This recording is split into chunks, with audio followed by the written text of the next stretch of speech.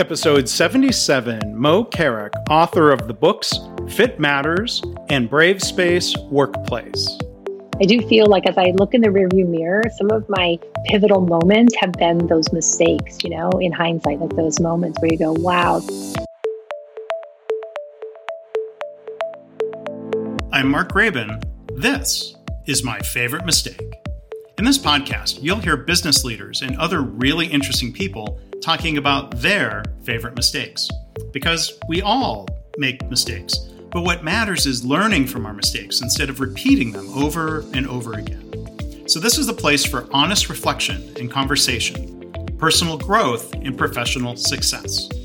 Visit our website at myfavoritemistakepodcast.com. As always, for links, show notes, and more, you can go to my website, go to markgraban.com/mistake77. You'll also be able to enter to win one of 2 copies of Mo's books. So please go there to enter the contest. Again, markgraban.com/mistake77. Our guest today is Mo Carrick. She is the CEO of her company, Momentum Inc. So I'll say first off, welcome to the show. And I guess I see where the name came from, right? Momentum? Awesome. Yes. Haha. Thank you, Mark. Wonderful to be here. No, it's a great name, and it's good that there's that connection. But Mo is, and it would be a mistake to not research beyond the LinkedIn headline. But the LinkedIn headline for Mo says she's a best-selling author, a consultant, a relentless optimist. So maybe we can touch on that a little bit. And beekeeper. Do you mean that literally? I do mean that literally, although it's sort of funny to talk about it today because our hive died in the fall, which happens. Anyone who knows about beekeeping, they sometimes don't make it. And we had some swarms last summer and they were too thin. So we are beekeepers. We're getting our bees coming up this spring, but right now we don't have any bees. So we're looking forward to starting again. All right. Oh, gosh. Well, because I didn't know if that was a metaphor, but I'm glad. Okay. That's interesting to know. Literally. And here's a bit of a tease. We'll hear soon enough. I don't know if the mistake involves the bees. Maybe not. No. But Mo asks another provocative question that I think we can touch on later here in the episode. Is your organization fit for human life? And so if you look at the books that Mo has written, you'll see a connection around maybe what you might call humane workplaces. The first book is called Fit Matters, How to Love Your Job. And the second book is called Brave Space Workplace, Making Your Company Fit for Human Life. And Mo also has a recently launched podcast called Work Beyond HR. So a lot of interesting projects. So again, Mo, thank you for being a guest today. My pleasure. So whether it's beekeeping or not, I won't drag this out any longer, the mystery and the suspense. What is your favorite mistake looking at your career and your work, Mo? Well, like many of your guests, Mark, I had trouble picking because I do feel like as I look in the rearview mirror, some of my pivotal moments have been those mistakes, in hindsight, like those moments where you go, wow, that took me to door number 2 instead of door number 3. But I think one of my favorites in terms of my own growth and also the magnitude of it, the difficulty of it, is that I went into business with my husband. So that's my favorite. That is the mistake. So tell us more about that and why. Why do you consider that a mistake? When did it start seeming like a mistake? Because there are general warnings around, like, gosh, that can be problematic going into business with a family member, yet alone a spouse. What happened? Well, what happened with us was I am in a second marriage. So, there's no easy way to say second marriage, first marriage. But the father of my children, and I divorced. And a few years later, I remarried my husband. And we had 2 different consulting firms. So I had Momentum. He had his own firm. And when we married, we decided that was wonderful. We loved working together in the room. We didn't envisioned merging our firms. He had a business partner.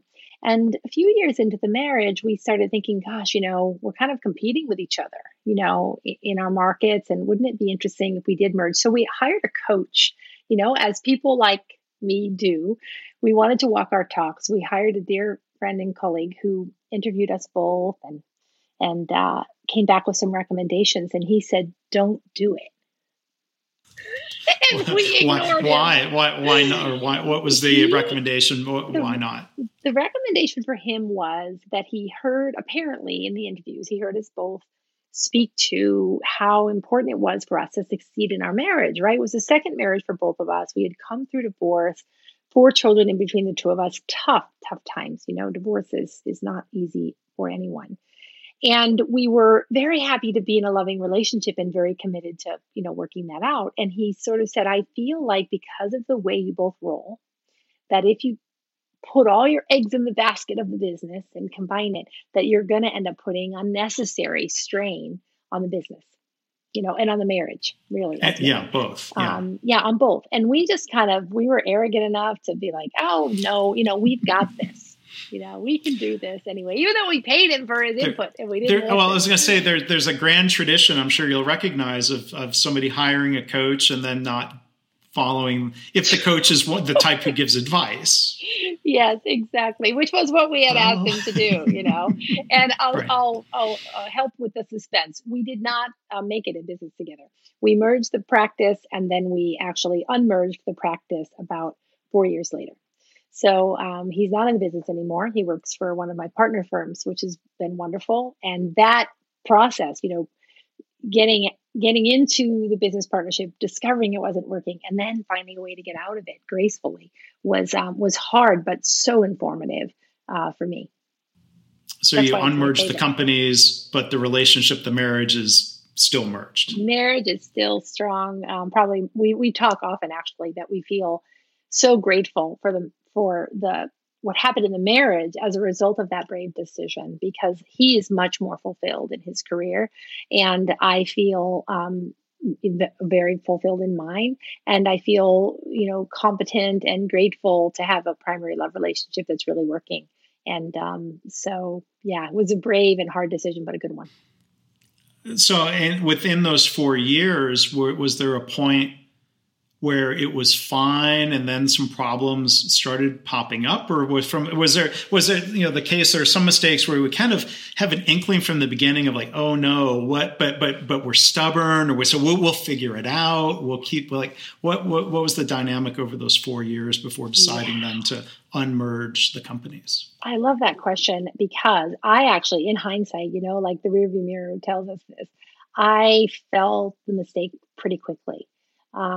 Early on, when we decided to merge the firms, I was coming up on, and merging the firms is probably too strongly stated, because what happened was he joined my firm. He kind of exited his firm and joined my firm. And my firm, right around the time we made the decision, my firm was coming up on its 10-year anniversary. We're now coming up, this year's our 20th anniversary. And we wanted to have a big party. So we had a big celebration and a wonderful, evening of awards and things. And that event was painful and hard. He was, I think, noticing like this had been my firm and he was now a partner in that firm, but what did that look like? So, we ignored it, but that was one of the first feelings of like, oh, this feels, hard. The name of the firm has my name in it, and even though he was very, he tries to work hard, as we all do, on his humility. And he was like, no, that doesn't bug me.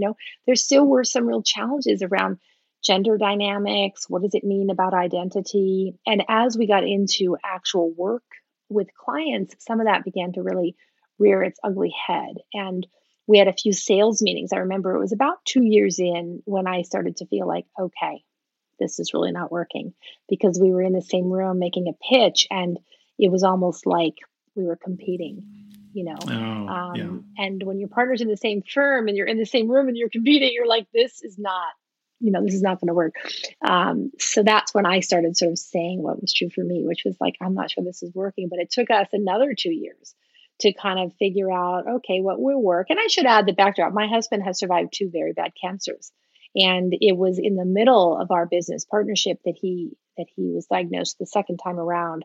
And so there were multiple levels of strain around, his difficulty actually working and the primacy of my income. And so it wasn't just the fact that we were in business together, but it was definitely something where we said, you know what, I think this decision stems, some of the challenges we were facing. So, yeah. I mean, and do you remember, did you bring this up first, or did he, or was it some sort of simultaneous recognition? No, it wasn't simultaneous. I'm the one who named it first. And that was hard. I'll never forget when I did it though, Mark, because we had retreated ourselves to do some business planning, and we were having fun visioning what was possible. But our stories, have you ever done a vision board? I've not done one. I have a colleague and friend of mine who has a vision board, and I've seen hers, and she coaches other people through it. I think I'm going to ask her to go through that. So short answer, no, I haven't done one, but I know what you mean. Yeah, I hadn't done one either, but a friend of mine who's also a consultant had recommended it, and I thought this would be fun. So we had each created vision boards, and then we looked at the two together, and I noticed that like our personal life visions were very consistent, but our business visions were very different. And we decided to take a break. So we took a walk.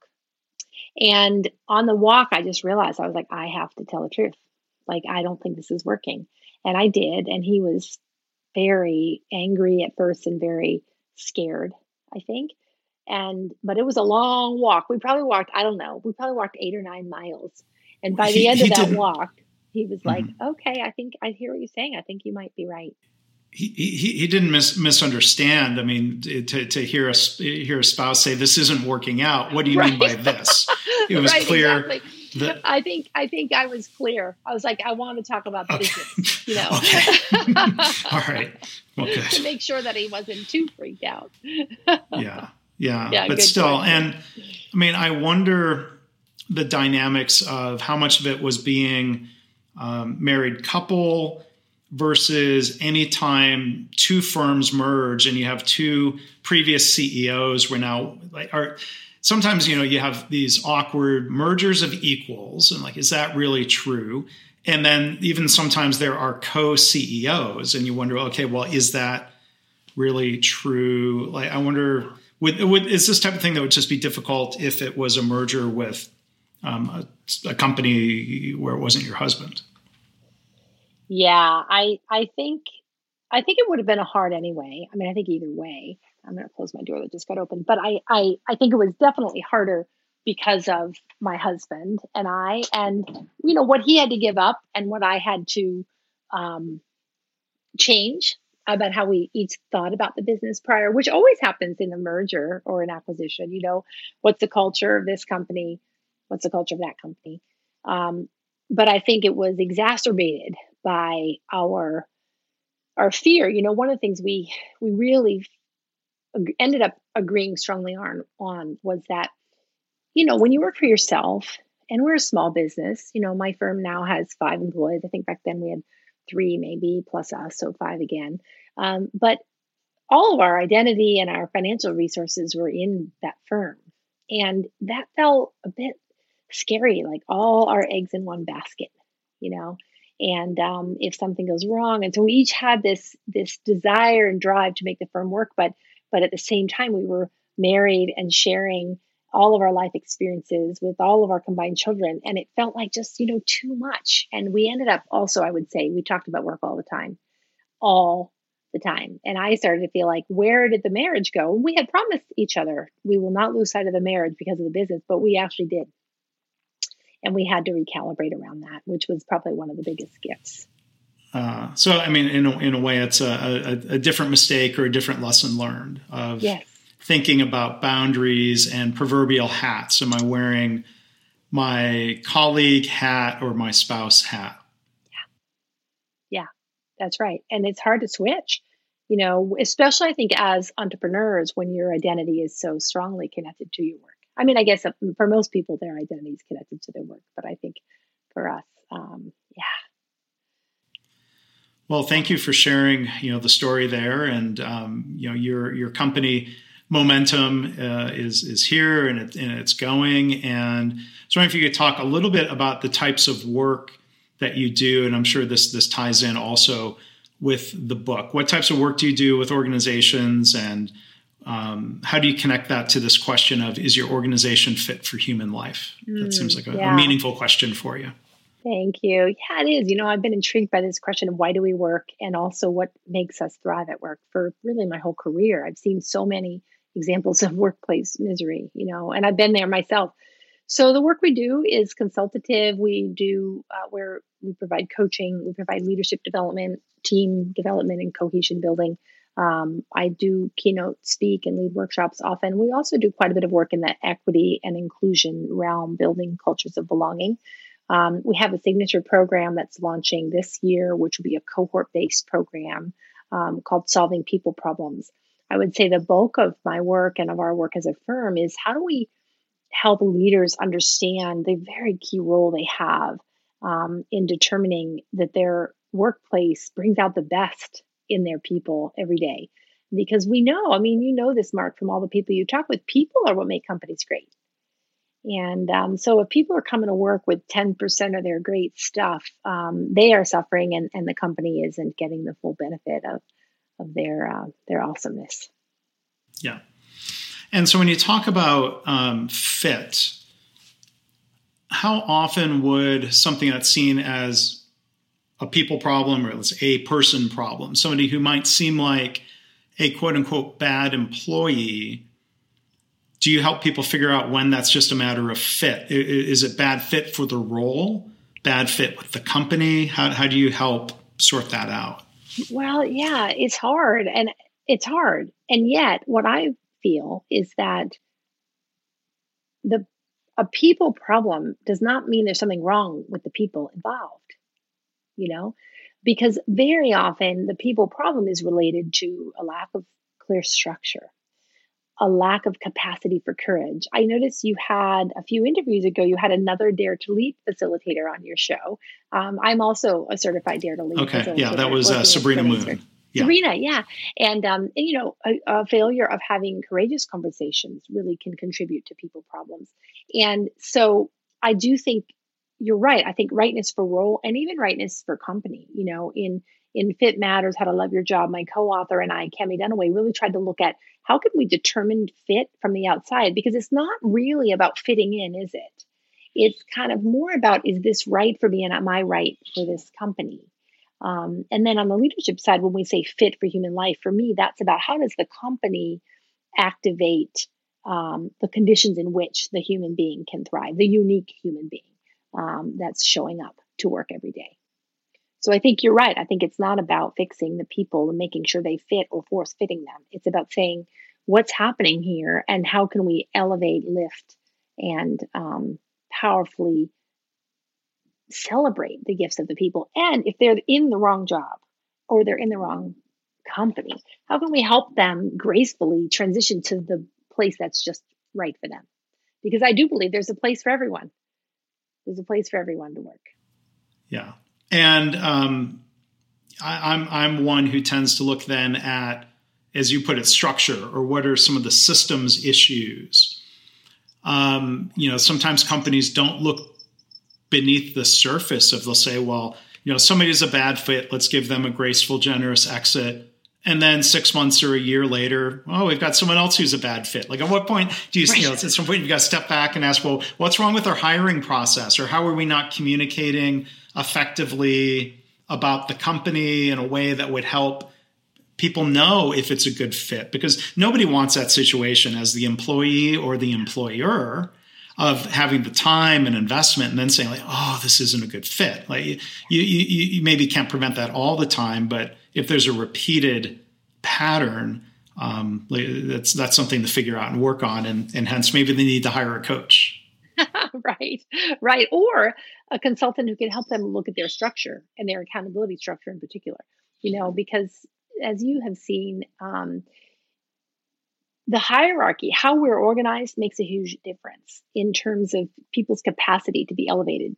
And oftentimes what I see happen is that there's a lack of clarity. Who do I report to? What does good look like? And how we organize people. And I'm not just talking about the boxes on the page, but I'm also talking about the lines of accountability, which in COVID-19 times have become even harder because we're working remotely.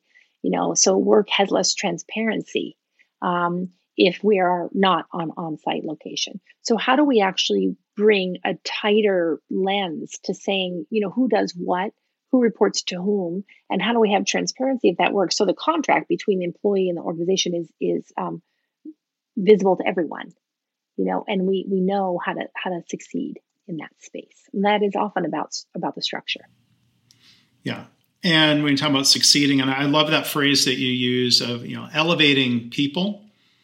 And one of my influences, considered, W. Edwards Deming, who was considered either a quality guru or a management guru or whatever label you might put on him. He passed away, 30 years ago.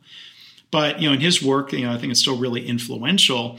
One thing that stands out, he would say, the role of the leader is not to judge their employees. And so this runs into some of the problems with annual reviews. An employee gets blindsided because they get this once a year judgment that you're underperforming.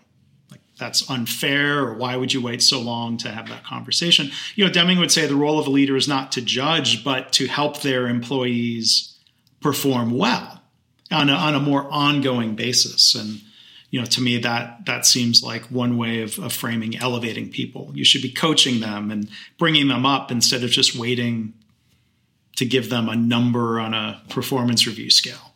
Oh, it's so true. And Deming had so much right, one of which was that some of the real greatness comes from the people who have the closest visibility to what's happening, in an organization, and being able to really believe that that's true, and that everybody in the organization from the bottom to the top has a unique view of the business itself and what's best.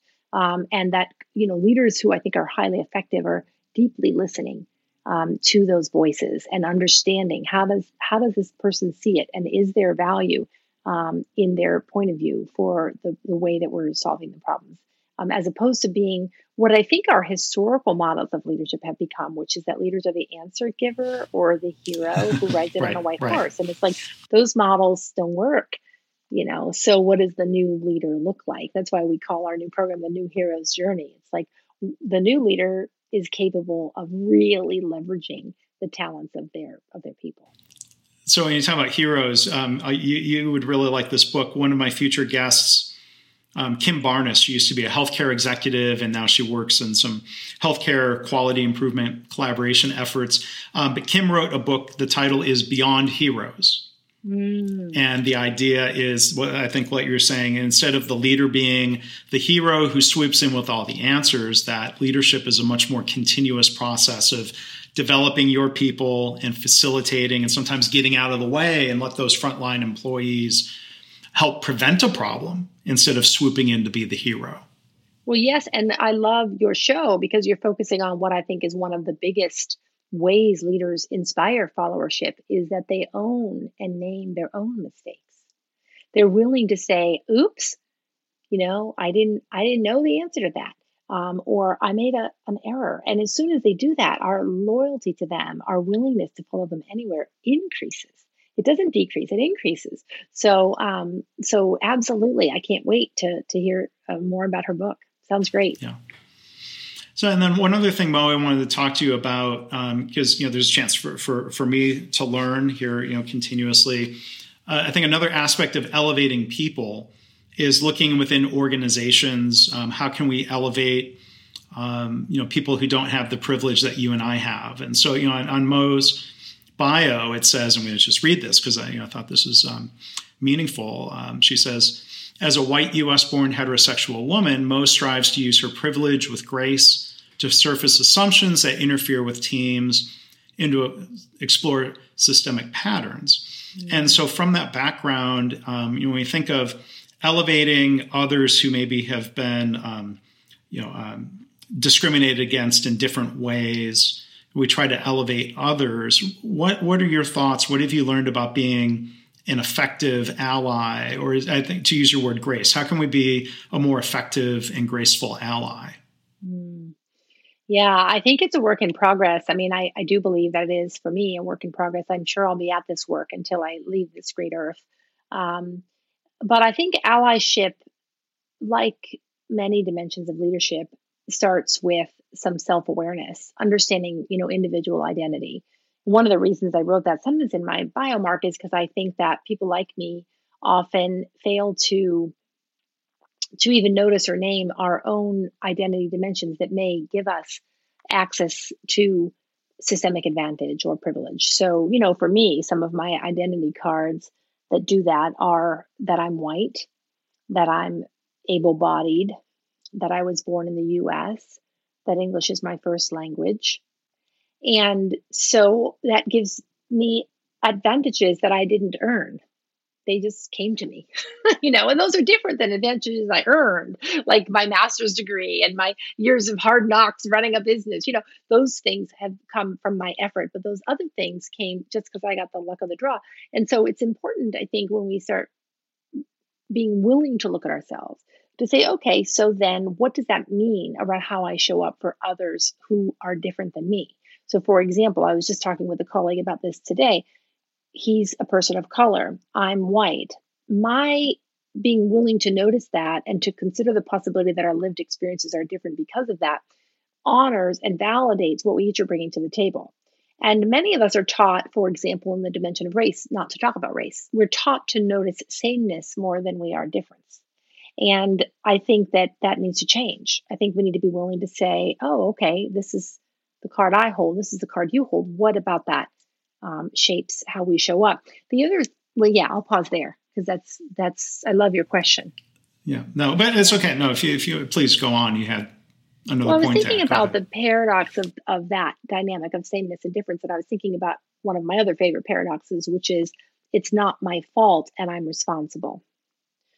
Being able to, and this is a particularly strong one for me, for white women who are kind of my people, right? Because I think white women often when they become aware, let's say, of their own inherited racism or heteronormativity or sexism, they often become what I would call shame triggered or fragile around their reaction to it.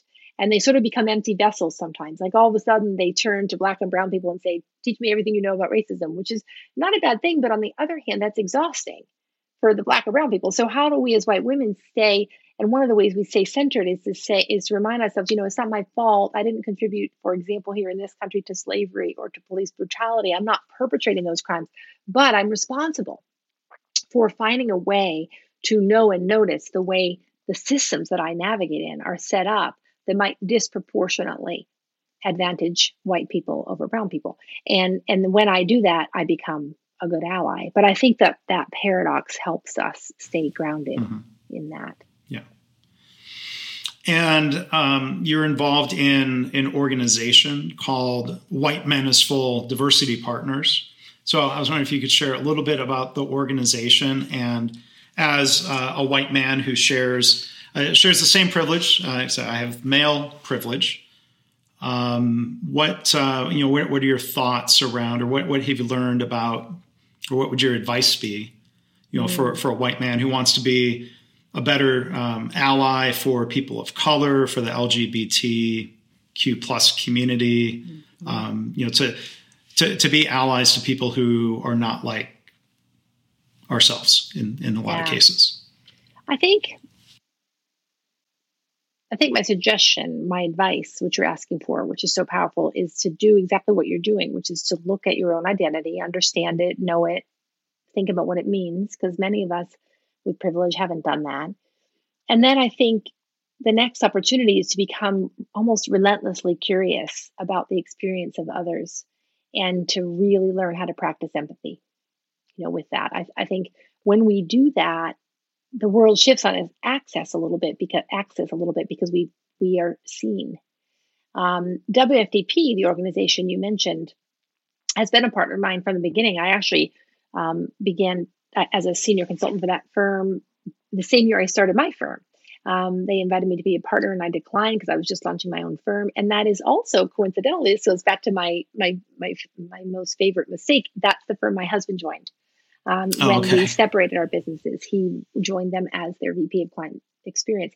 And that firm is founded by, it's currently the two principals are two white men.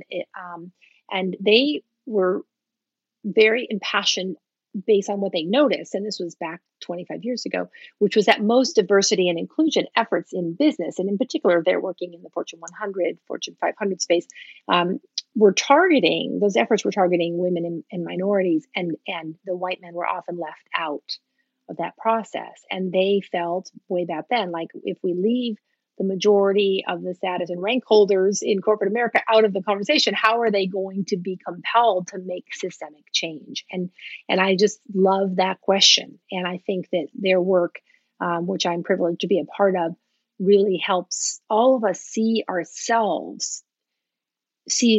own self-interest in that work. Michael Kimmel, who wrote Angry White Men, talks about until white men can see some stake in equity, they won't change. So what is it that benefits people like you, Mark? Why would your work be better based on you being an ally? And I'm sure you have awesome answers for that.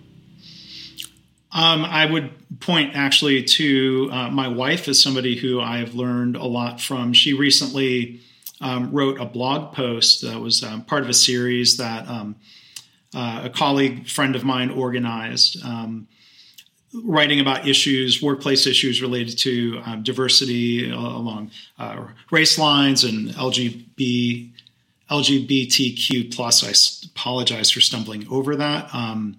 You're doing that's great. Just me it's hard. being a clumsy. That's just my clumsy mouth. I mean, no disrespect by saying that poorly. But my wife wrote, I thought, a very insightful blog post, and she often listens to these episodes, so she may very well hear this. And I would say it anyway, even if she didn't listen. She was talking about how, and I think as you framed it, Mo, in your profile, similar language to what my wife used, that every employee must feel included. It must be seen and heard at work. And I would say, well, with my work in continuous improvement, yes, I would understand that. Everybody, the frontline people doing the work, and everybody should have a voice. But then there's this element, and as you put it, everything that we do considers the lens of equity to level the playing field. And as my wife wrote in her blog post, and I'll link to this in the show notes, I'm going to kind of just paraphrase her lessons, that diversity, equity, and inclusion cannot just be an annual event for an employee resource group. It can't be a sporadic effort. It really comes down to what leaders are doing every single day. And as an executive, she tries to model behaviors and reinforce behaviors that are helpful. So she made connections, I think, to summarize her point. It's not just the right thing to do in terms of treating people with respect. It ends up driving better business results, because when people are able to bring their full selves to work and they can contribute and they are heard, that means more ideas come up, more improvement happens, better business results follow. Yes, she's so right. She's so right. And the other piece that comes up for me, of course, is in the customer arena as well, because, companies need to match their customers. And if I see myself in a product, in their portfolio and in how they brand themselves, I'm much more likely going to, engage in that. I'm reminded years ago, early in my career, I was a wilderness guide. I worked for Outward Bound and Knowles. And back then, I'll date myself here, Mark, but that was back in the 1970s and 80s. And there were very few women mountaineers and guides. And I had to buy my clothes that they were always for men. I had to retrofit them to fit my body, my size.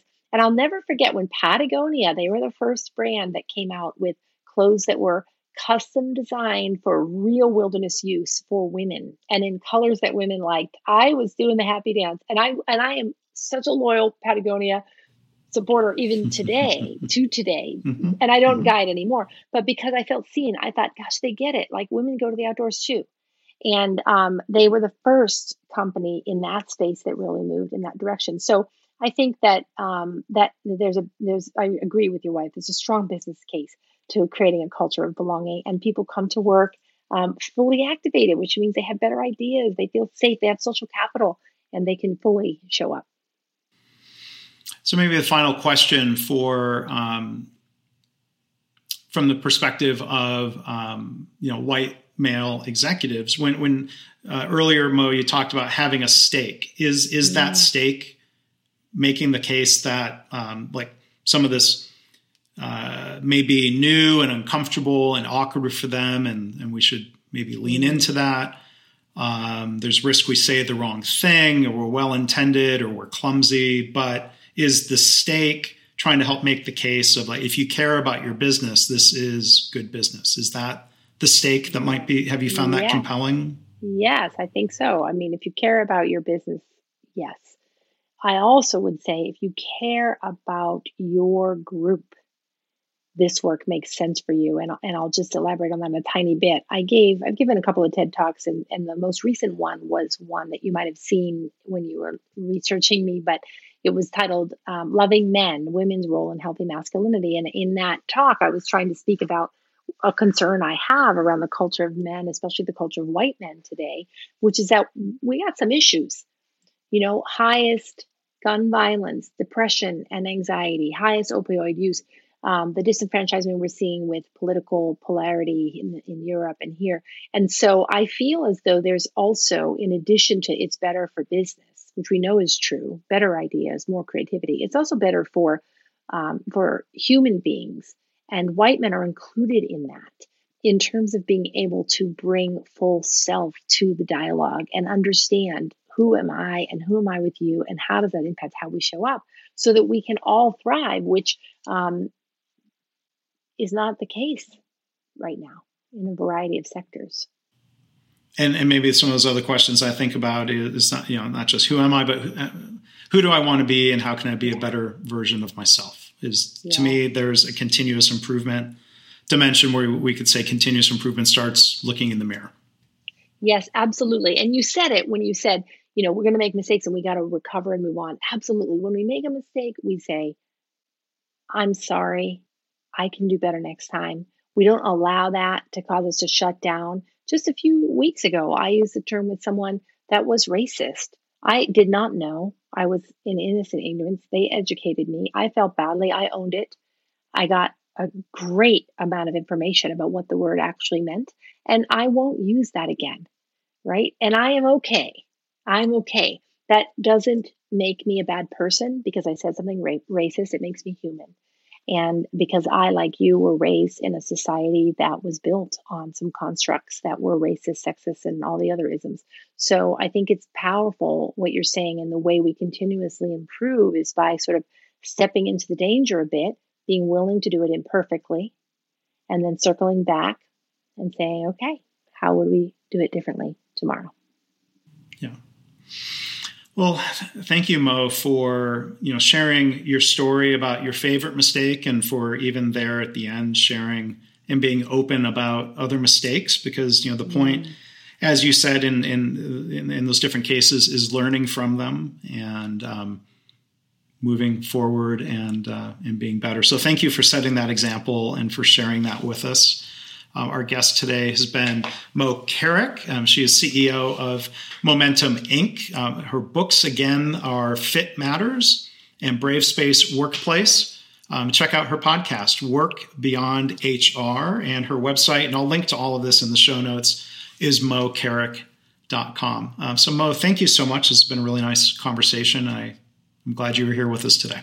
Thank you so much, Mark. Really appreciate the invite. I can't wait to tune in to your next interview. Good job. Well, thanks. And we'll give thanks to our mutual friend, Jamie Parker, who was an early guest on the episode, for making the connection. So if you're listening, thank you, Jamie. We appreciate it. Awesome. Well, thanks again to Mo for being our guest today. For show notes, links, and a chance to enter to win copies of 2 of her books, go to markgraban.com/mistake77. And I hope this podcast inspires you to reflect on your own mistakes, how you can learn from them or turn them into a positive. I've had listeners tell me they've started being more open and honest about mistakes in their work, and they're trying to create a workplace culture where it's safe to speak up about problems, because that leads to more improvement and better business results. If you have feedback or a story to share, you can email me, myfavoritemistakepodcast@gmail.com. And again, our website is myfavoritemistakepodcast.com.